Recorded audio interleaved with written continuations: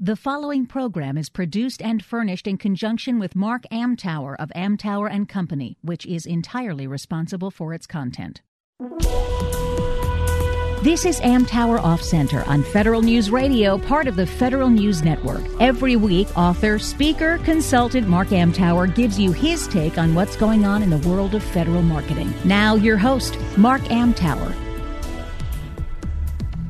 Welcome to Amtower Off Center on Federal News Radio, part of the Federal News Network. I'm Mark Amtower. I'm here today with literally the godfather of proposal graphics, Mike Parkinson. Michael, welcome to the show, man. I am excited to be here. I know you're uncomfortable with that sobriquet, but you know it does apply. You're a graphics guru. You wrote the definitive book on this, and we'll get into that.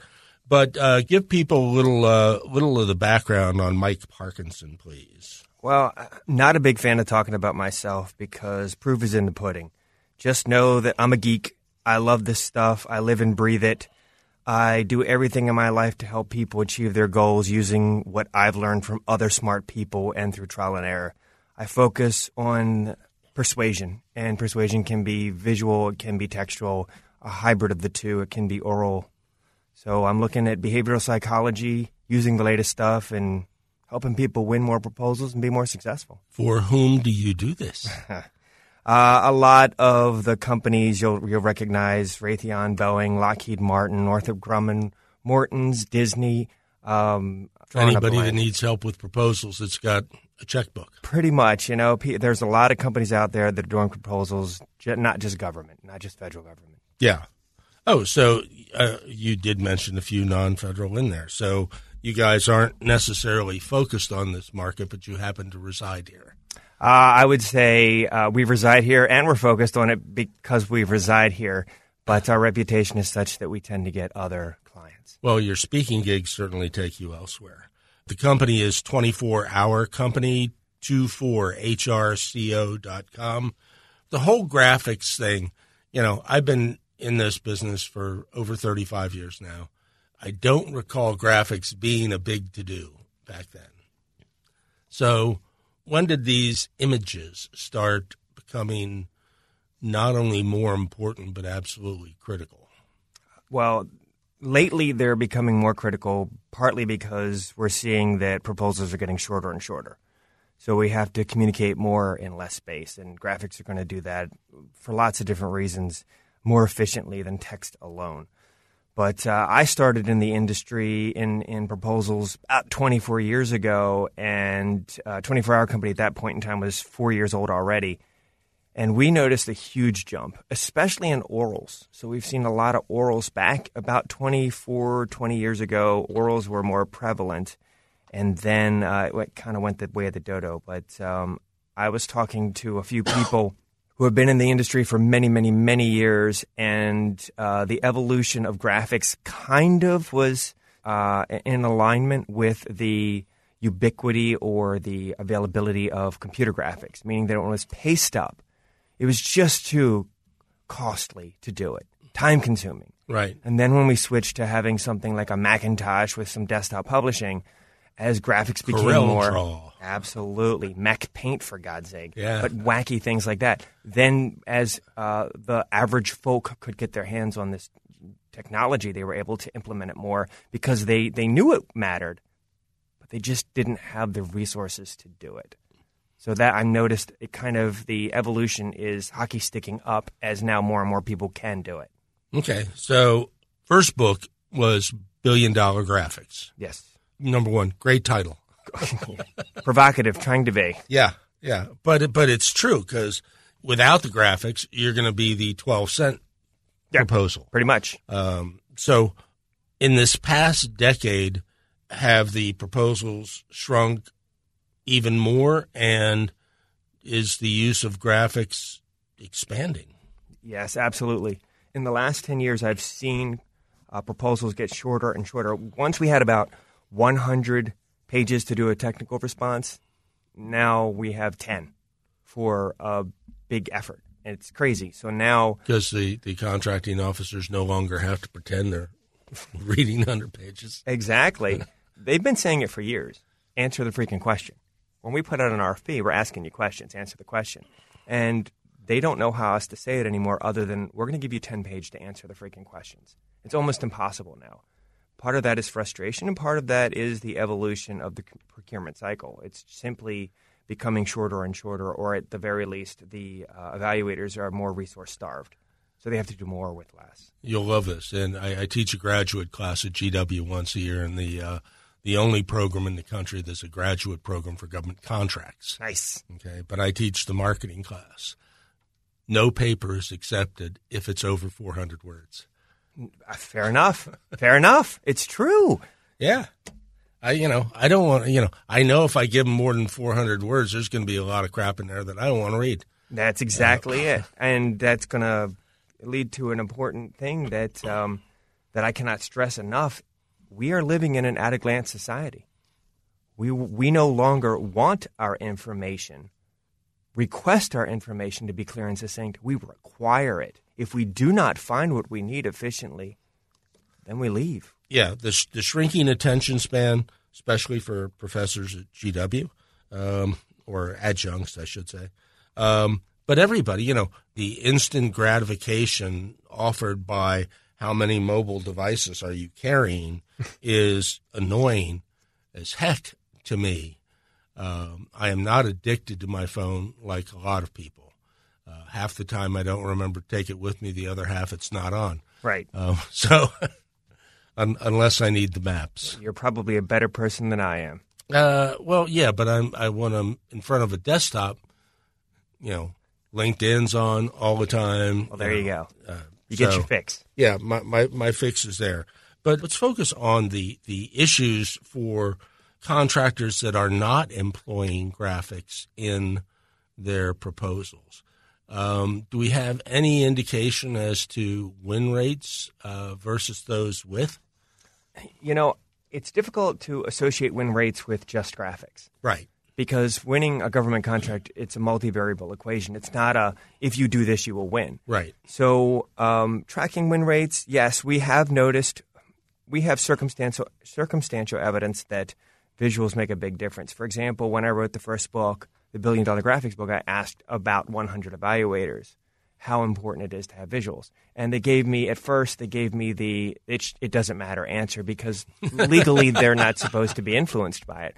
But I do have an RFP at home that basically reads, please don't use graphics in your proposal. Please don't use fancy graphics in your RFP, in your proposal, because it unfairly influences the evaluators. So they're aware of the fact that it does it. The issue that I found was, number one, they said, what's your solution? And number two is, why should we pick you? And I remember a gentleman by the name of Greg Gridden said, look, we're like you. We are tired. We're hungry. We're distracted. Please, please, please give us an overview graphic to make our jobs easier. Tell us what your solution is and why should we pick you? Because after 200 pages of this stuff, it looks like ants. And I'm paraphrasing it, but it's dang close to the quote. So does it matter? Yes. Does it increase win rates? Yes. How much? I couldn't tell you. Do winning proposals have no graphics? Absolutely. Usually it's because they know the decision makers very well and they've already created a great rapport, captured an amazing job. Therefore, they're going to win independent of good graphics or not.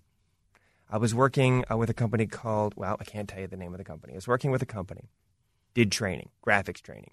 All the people in the room, we have subject matter experts, graphic designers, proposal writers, proposal managers, some capture people.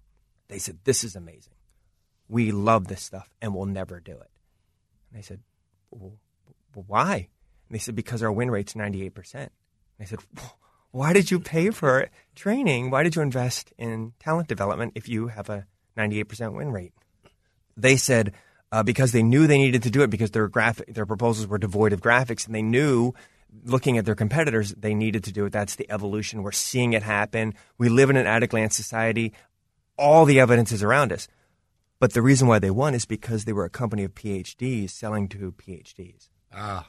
Yes. Always helps to be amongst them. Yes. So Mensa people selling to Mensa people. Yes. Great way to say it.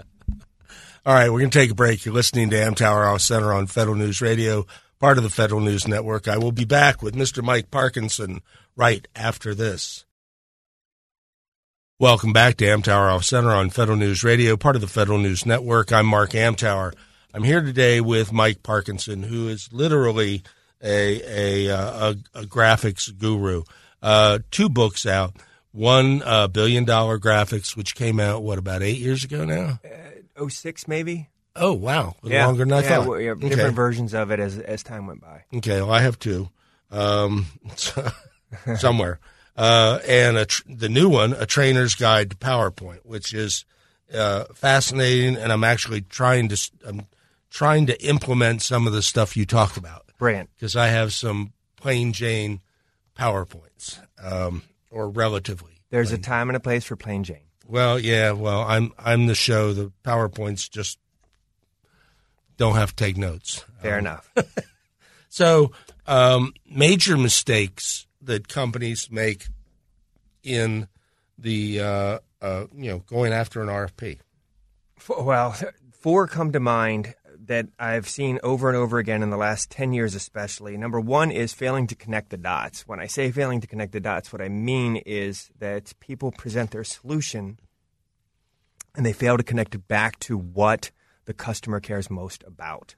So they've got a point A and they never make to point B. No, absolutely not. Most often they start talking about their solution and their technical prowess and so forth, but they never say how that solves the specific challenge. The IME syndrome?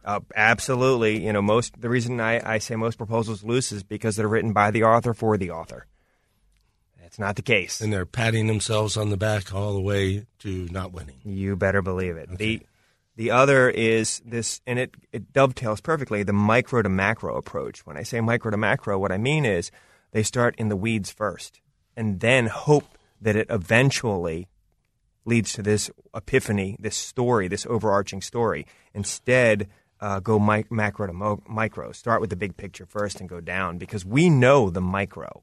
Well, solution providers, they know the micro. They know how to technically do the job.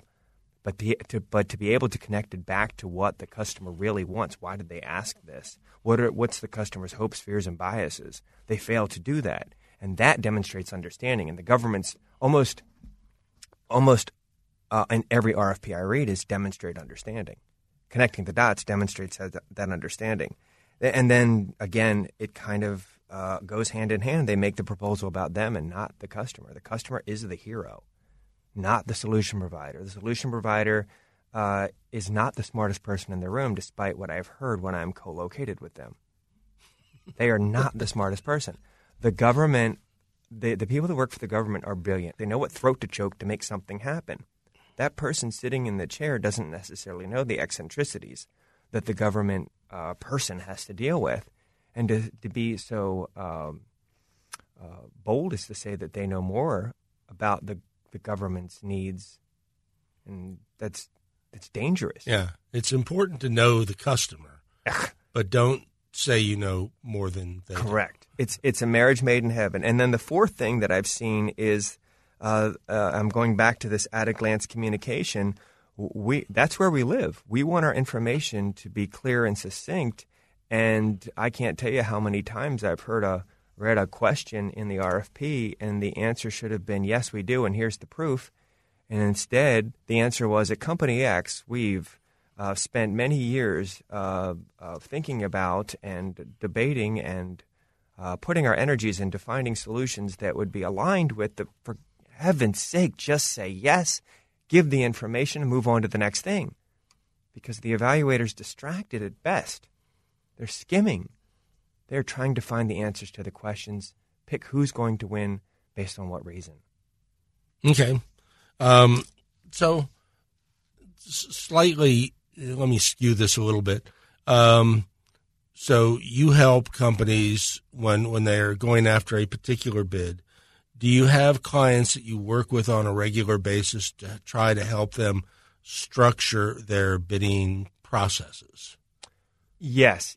In fact, one of the clients said, "Hey, what you did for us during the proposal would be valuable during capture." So what we started doing, for example, was to meet with the people that know the customer the best. Say, "Tell me more about this opportunity," and then put together a potential solution, and then use that. We'd sketch it out on a piece of paper, something nice and fancy. Mm-hmm. But then the capture manager would go meet with the prospect, the customer, and say, hey, I've met with my team. We think we might have a solution for you.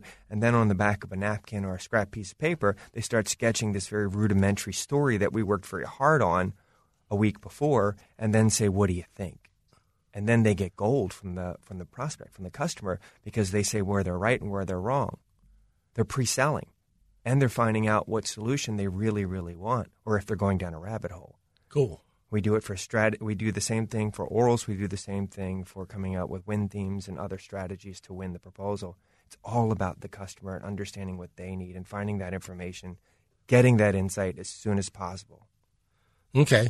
But is the bulk of your work, somebody comes to you and says, we're pursuing this, help? So it's like a one-shot. It may be a repeat customer, but it's a one-shot gig. Yeah. Probably a repeat customer. Yeah. Yes. Yeah.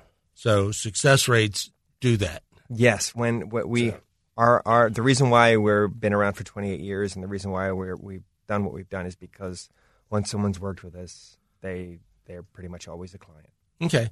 So a question that I get, and I don't know why I get it because, again, I'm not a proposal guy, but is there a difference in responding to a task order than an RFP? So you are definitely the expert at contract vehicles relative to I am. I've done a spectrum of TOR responses and RFQs and so forth.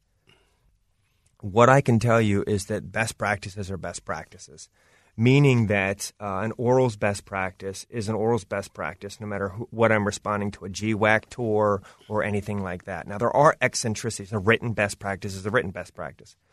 There are eccentricities. For example, a FedSim bid is typically thought of as a written proposal presented in PowerPoint. So that becomes a hybrid of best practices. So when I'm dealing with a small task order response or a large RFP response, I'm still going to hold true to those things that have proven very effective. I just might have a lower page count to do so. Okay. The reason I ask that, and probably the reason I get the question, is, as you know at this point, some of the IDIQs and GWACs out there are awarding task orders that are fairly significant in size. Yes, absolutely. And they're essentially an RFP. Yeah, exactly. Yes. So the same rules would apply. Same rules apply. It's because the only reason is because human beings are involved. If you strip human beings out of the equation, we'd have different rules. Okay. So what about when a company wants to bid on a GWAC that's coming up? Do you help on those too? Yes, we do. Yes, we do. Help get the hunting license. I may be able to send some business your way when a few of them open again. Happy to help. I'm happy to recommend more than one company because different personalities work different ways. You better believe it. So, I don't recommend anybody that's not really good at what they do, and I don't recommend anybody I don't like. Well, good. Hopefully you like me and you think I'm good at what I do. Oh, I know you're good at what you do because, we'll get into this right after this break. You're listening to Amtower Off Center on Federal News Radio, part of the Federal News Network. I'll be back with Mike right after this. Welcome back to Amtower Off Center on Federal News Radio, part of the Federal News Network. I'm here today with Mike Parkinson of 24 Hour Company, 24hrco.com. They are a proposal firm. They can help you top to bottom. Michael is known as, godfather of graphics or the graphic guru. He's just really friggin' good at it, and we'll get there in a minute. You and I, in the last 12 years, I've spoken at the APMP conference 10 times, for which I'm very grateful. Thank you, APMP. NCA. In those 10 appearances, I've always been up against you except one time, and I got to see you speak once, and it blew me away. You're a natural in front of the audience, and you give out just a ton of really good information. So I think they bring me in because they need people who will take up a space in another room because Mike's going to fill up the big room. That is certainly not the case. And the flip side is true. I've seen you speak one time, and you are amazing. And my favorite word now is amazeballs. You were absolutely amazeballs. And I learned so much. In fact, you were speaking about the power of LinkedIn and giving tools, tips, and tricks on how to leverage it. And everything you said, I went and did and saw a huge exponential bump in benefit from the tool. So thank you very much. I love when that happens. I love when that happens too. Yeah, but in that respect, our presentations are very similar. If you get the opportunity to speak at a significant event or a small event, doesn't matter, any event, add value. Give people stuff they can do. Drop the platitudes, leave them at the door, leave them at home, put them under your car and run over them, and give people stuff that they can do. Yes, absolutely. Give value. I remember somebody saying, help enough people achieve their goals, you'll achieve your goals. Yeah, and we'll only touch on this for a minute, but your ability to present has led you to you now have speaker representation. Well, I've been told I can have speaker representation. I'm looking into it now. I'm just too busy sawing to sharpen the saw, so to speak. Yeah. So I'm looking at it right now. The Steve Covey tenant. Doing more keynotes, yes. Yeah, but I mean, the last time I knew you traveled it was to Australia to speak there. Yeah, I did a keynote in Australia, South Africa. Yeah, it's pretty awesome because keynotes give me a chance to speak to a broader audience about things that really, really matter. Well, and I told you about this book before, but there's a book about how Archimedes Codex was found. And after they found it, they cleaned the other crap off the pages.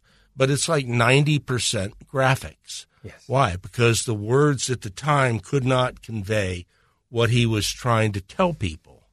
And the pictures are just absolutely cool. If you want to see it, you can get it You can visit it at the Walters Gallery in Baltimore. Very cool place. I've been yeah, it is absolutely cool. I don't know if the book's out on. You certainly can't touch it. No, but I think it's still out on display. So so you have the books out, but your presentation at APMP, Real Solutions to Unrealistic Schedules. Because I missed it, give me the thumbnail of that presentation, please. Well, the premise was, first of all, you had to set up. There's 3 rules, because if these 3 rules aren't adhered to, we will not be able to achieve our goals. And the 3 are: embrace change. Change is inevitable. The powers that be must agree. We must have management buy-in, because if they're fighting us on it, we're not going to get very far.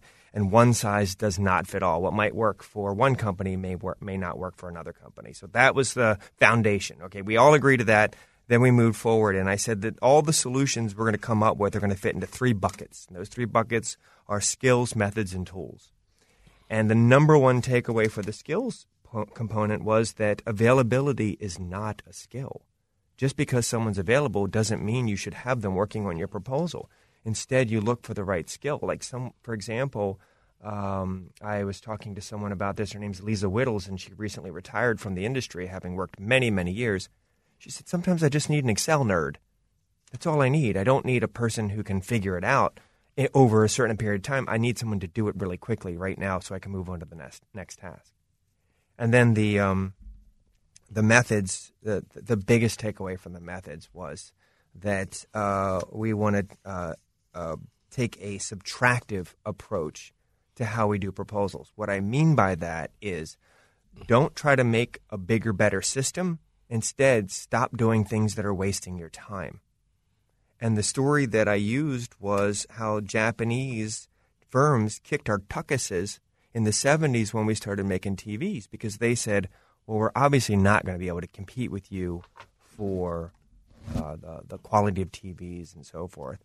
So what we're going to do is we're going to find a more efficient way to make TVs. So they started finding ways to make TVs faster with parts that were more efficient to use and lasted longer and so forth. So they didn't have to retool them or the Deming effect. What's that? The Deming effect. Deming went over to Japan after World War II and helped them set up their industrial base to make it efficient. That's what it was all about. So in 1974, you saw that service calls for American TVs were about 5 times that of Japanese. And then in 1979, it took American workers 3 times as long to make them. And what Japanese figured out was the most efficient way to do it. So stop wasting time on doing things that don't get us where we need to go. And so then we provided tools on how to do that, very specific tools, how to make it easier. Okay. Yes. So that's what I missed. That was in a nutshell the methods. But I missed the presentation. the geekiness, yes. It was fun because man, everybody's so passionate. Fun to watch. I have a lot of energy, which is why I cut out caffeine, because I think I'd vibrate through the floor. It'd be bad. Well, I'd probably nod off if I didn't do caffeine, but you're a few years younger than me, so and you're a lot of energy too, my friend. We'll let that one go. I want to touch on the books. So $1 Billion Graphics. What was the impetus for putting this out, other than the fact that you knew a lot about it and you were studying, all of the cognitive stuff that you do study? Yes. What was the big driver? The big driver was we wanted to help more people, and our audience was relatively small. So we said, well, how do we help more people? And we thought, well, what if there was a gentleman by the name of Edward Tufte, and he's a thought leader on visual communication. Yeah, I get his emails once a year. Yes, and he's a character. And we said, what if Edward Tufte worked here? What would be a game changer? So obviously we're not going to go hire Edward Tufte to work at 24-Hour Company. Yes. So we said, well, how did Edward Tufte become Edward Tufte? Well, he helped people. He provided information. He did a lot of research, and he put it out there for something that people could consume relatively easy. Now, his books are a heavy read, but still, he's putting it out there for us to read. So that was the start of my journey. I said, I'll write a book. I'll do the research. I'll start public speaking. I'll do the things that it takes to help people and then build that trust. And Mark, you and I have talked about this a few times. Trust is the closest thing to a silver bullet. If you help people and they trust you, that you have their best interest at heart, they're more likely to agree and buy and work with you. But the other thing, and I think it parallels mine because my book came out 2 years before yours, my first book, was there was a void in the market knowledge. When I wrote Government Marketing Best Practices, there hadn't been a book written about the government market in over a decade. The government market, hello. I know. A big market. And no book. So, yeah, sure, hell, I'll go. Give it to Mark. He'll do anything. You write a great book because of it. I told some stories, few of which resonated. But, the second book, Trainer's Guide to PowerPoint, number one, death by PowerPoint is not here yet. No. Although there are practitioners out there who seem to be trying to drive the nails into the coffin. Yes. But you were actually retained to do this. Yes, different industry. So I'm out there doing my thing for business development, and somebody stumbled upon what I do and said, this would be great for educators as well. And boy, talk about being scared. Hey, I want you to do some training for trainers. I was terrified I'd mess up. And I realized after a few years of doing it, it's the same stuff. Why? Because human behavior is human behavior, whether I'm doing education or sales. It requires engagement. It requires trust. It requires all those things that I've learned about how the brain makes decisions. So they said, hey, you're a geek. In fact, I'm one of, I believe now it's 36 PowerPoint MVPs in the world. So Microsoft came up to me and said, hey, you're a dork, or you're a geek. You're really into this stuff. Not a dork. Well, maybe I am, but you're a geek. You know a lot about this stuff. You help a lot of people. You're not a jerk face. Would you like to be a PowerPoint MVP? And I'm pretty much an Adobe guy. And I said, I don't know. Well, I got to tell you, Microsoft put out an amazing tool in the last few years. PowerPoint has gotten better and better and better. So at the same time, this agency or this group called ATD, the Association for Talent Development, asked me to write a book, create a course for them. and the rest has been history. So I put the book out there, and it's using very similar best practices to what one would do for a oral proposal, and it's doing it for a education market. Yeah, and I've been reading this one for a couple of weeks now, and believe me, it's really good, a trainer's guide to PowerPoint. We're going to take a break. You're listening to Amtower Off Center on Federal News Radio, part of the Federal News Network. Mike and I will be back to wrap up right after this. Welcome back to Amtower Off Center on Federal News Radio, part of the Federal News Network. I'm here with Mike Parkinson. Again, you can find Mike at 24 Hour Company, 24hrco.com. Mike is a principal at 24 Hour Company, and they are a proposal firm, and Mike is known, especially if you haven't figured it out yet, for graphics. So let's do a couple of tips, your top tips for helping companies win more business. Well, the few that come to mind are empathizing with our customer. That's really critical. Getting into our customers' heads. And one of the tools that I use is something that I think I came up with, but I'm sure someone else smarter than me had figured it out a long time ago. And I call it the HFB mind map. And basically, the way it works is on a white piece of paper or a whiteboard, I write hopes, fears, and biases in the center. And then I start to fill out mind map style what those hopes are. And once I fill it out for the hopes, the fears, and the biases, then I look for things that appear over and over and over again, and that becomes one of the key 1, 2, or 3 drivers for my customer. So I'm empathizing with them. What keeps them up at night? What are their hopes? What are their fears? And what are their biases? And then I use that to craft messaging and strategy around that. The other one is an ATB matrix. This is the as is, to be, and barriers matrix. So essentially, this is my proposal. So I write down, I pick a specific component in the proposal, in the solution, and I say, all right, what is the as-is state for this component? What is the to-be state? If I could wave a magic wand, what would it be? And then what are the barriers? What's keeping it from happening? And then I set off, because the proposal is removing those barriers for them to get to their goal state. Again, all of this is from the perspective of the customer and not what the solution provider wants to say. It's what the customer needs to hear in order to win. So it's really focusing on customer first from that perspective. And then, of course, the antithetical things that are antithesis to what I mentioned earlier, use at-a-glance communication. Find more efficient ways. And I don't mean pretty pictures. I mean, find the most... No cat videos? No cat videos. You know, if a cat video works for my audience, use it. And that's the thing. It doesn't matter. I can't tell you how many times I've senior managers, how CEOs have come in and said, I don't like it.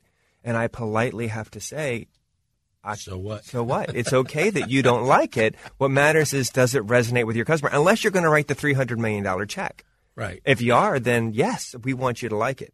The other one is connecting those dots. It's really, really important to connect the dots. Go macro to micro, big picture first, down to the weeds. And then, of course, whatever story we tell, the customer's the freaking hero, not us. They are the hero. Eliminate the I, me. Yes. So you've mentioned writing several times during this. Is there anybody's books on writing that you have read recently that you would recommend? Like, I like Ann Handley from Marketing Profs. She's also a friend, and I like her anyway. There's specifically on proposal writing. There's a book by Bob Fry. I think it's Dr. Robert Fry. I'm not sure how it's said on the book, but I'm going to mess the title up. But it's basically government contracting for small business, or winning government bids for small businesses, or something like that. Okay, is Fry with an E? F-R-E-Y. F-R-E-Y. And I know that Lofeld Associates have put out a great book. Shipley Associates have put out great books. These are all winners. My focus is less on the technical skills for writing. And don't get me wrong, they're very, very, very, very important to be succinct and clear and architect the sentence properly and so forth. I focus more on the strategic side. And my favorite book that I read was called Predictably Irrational by Dan Ariely. And it was basically telling people how people make, or it explained how and why people make certain decisions. And they gave real-world examples that then I was able to use that in proposals and educational materials and marketing and sales documents. And that's what I really dig on. Okay. But in here, I'm holding, you can see, we can, in a trainer's guide, you do talk about writing the slides. Yes. So we have both seen slides that have literally zero white space. Yes, and it is not that medium is not meant for that approach. Microsoft Word is meant to have the narrative displayed, not a PowerPoint presentation. The goal of, if you wanted me to get into a few best practices for presentations, the goal is that we have for a presentation, there's cognitive curiosity. Essentially, if the audience knows what we're going to say before we say it, they tune out. So if we put the text on the slide, they're reading, so they're distracted. They're not paying attention to the most important person, who is the speaker. And they're reading the slides, and then when they figure out, oh, you know what, I bet I know where he or she is going to go. I'm going to start looking at my phone or thinking about, did I let the dog out? Is going to pee on the carpet? Is my daughter going to get her third nose ring? They're not thinking, I can't wait to hear what this person's going to say next. Also, when it comes to writing, if we have to put a title on our slides, which I do not recommend, but welcome to the real world where we do, I recommend that the title gives a person to care about what's on that slide, not our organization structure. Ooh, I really don't care about that. Instead, say, find solutions quickly, and then the org structure shows you how to find those solutions. I'm going to have to spend more time with this book Cool. today because I have more presentations next week, 3, busy week. Yes, you're a busy man. You're good at what you do. But let's talk about that for a second. You have stayed extremely visible on the graphic side for about 15 years or more, and that sustained visibility takes a lot of work. I don't know about you, but I've had a couple people come up and say, "I can do what you can do." I said, "Good luck. Yeah, go have for a blast. it." Yeah, Mola and Labe, come and take it, dude. Yep. But it's day in, day out work. If you want to be good at what you do, you darn well better be ready to pay the dues. Yes. Okay? So I want to wrap up with it's a question that I get or a statement that I hear especially from smaller firms. Well, I don't need to talk to your proposal guys anymore. I bought this tool, and it'll help me. And usually I'll call 3 or 4 months later and say, "Is your win rate improved?" And they go, "Well, not really. Is it still 0?" Yeah.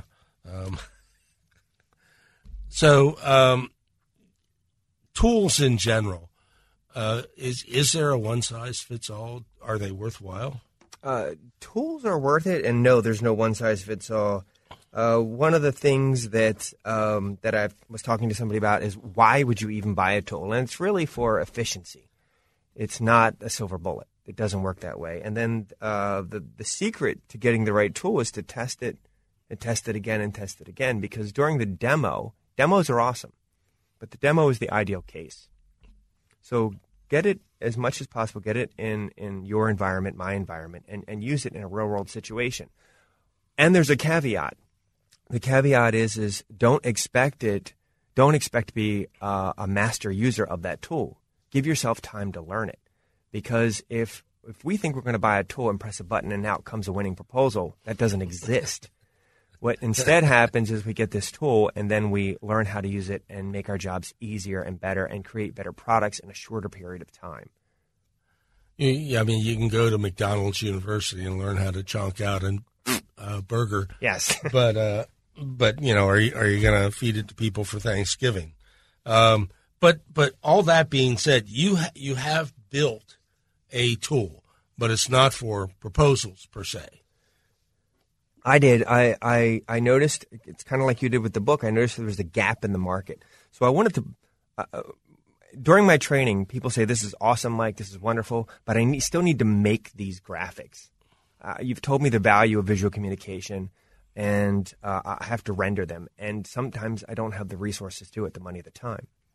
So I went out there and I looked for things. There was nothing quite like this out there. So me and some really smart people created something called Build-A-Graphic. It's like Build-A-Bear, but it's called Build-A-Graphic. And the way it works is it's a PowerPoint add-in because PowerPoint's ubiquitous. And most people, most non-designers and designers alike often get stuck creating things in PowerPoint, especially when it's graphics. Right. Me. Welcome to the real world. So I looked at the fact that that's what the tool people use. So why not empower people to use that tool to make what they need? Because that's the tool they typically gravitate to, the average user. So the way the tool works is you type your text in PowerPoint, and it analyzes all the keywords and phrases and gives you a visual representation of those. And all the visuals are vector-based, which simply means they're completely editable. So the casual user can change colors, move things around, animate them, all those things that they'd want to do, and the library grows and grows and grows with the person. Cool. Yep. Is Microsoft going to buy this from you guys? I have no idea. I sold a previous company, which is what I wish Build-A-Graphic. I wish that company was what Build-A-Graphic is. So I don't know. I hope not yet. I'm not ready. Well, it depends on the check. Well, that's true. As long as I can stay involved and help. I want to evolve this tool. You still want to play. Yeah, sure. This tool makes a difference. But you're one of Microsoft PowerPoint top 36 weenies in the world, so they're going to keep you around. I hope so. Final thoughts. Final thoughts. Boy, first of all, I'm stoked to be in this industry. One of the things you mentioned was something about being a good presenter, and I know this is going to resonate with you, Mark. It's passion. Digging on what we do, loving what we do, wanting to help people, getting a contact high from being up there and geeking out. It really makes a big difference. And I encourage other people to do the same thing. It's so rewarding, so valuable. You have this exuberant personality. I come across more like Ron White. No, you do not. You're infectious too. Your enthusiasm is infectious, my friend. Well, thank you. Mike Parkinson. Company is 24 Hour Company, 24hrco.com. Michael, thank you very much for coming in, man. Thank you very much for having me. Thanks for taking the time to listen, everybody. Hey, my pleasure to have you. This is not my day job.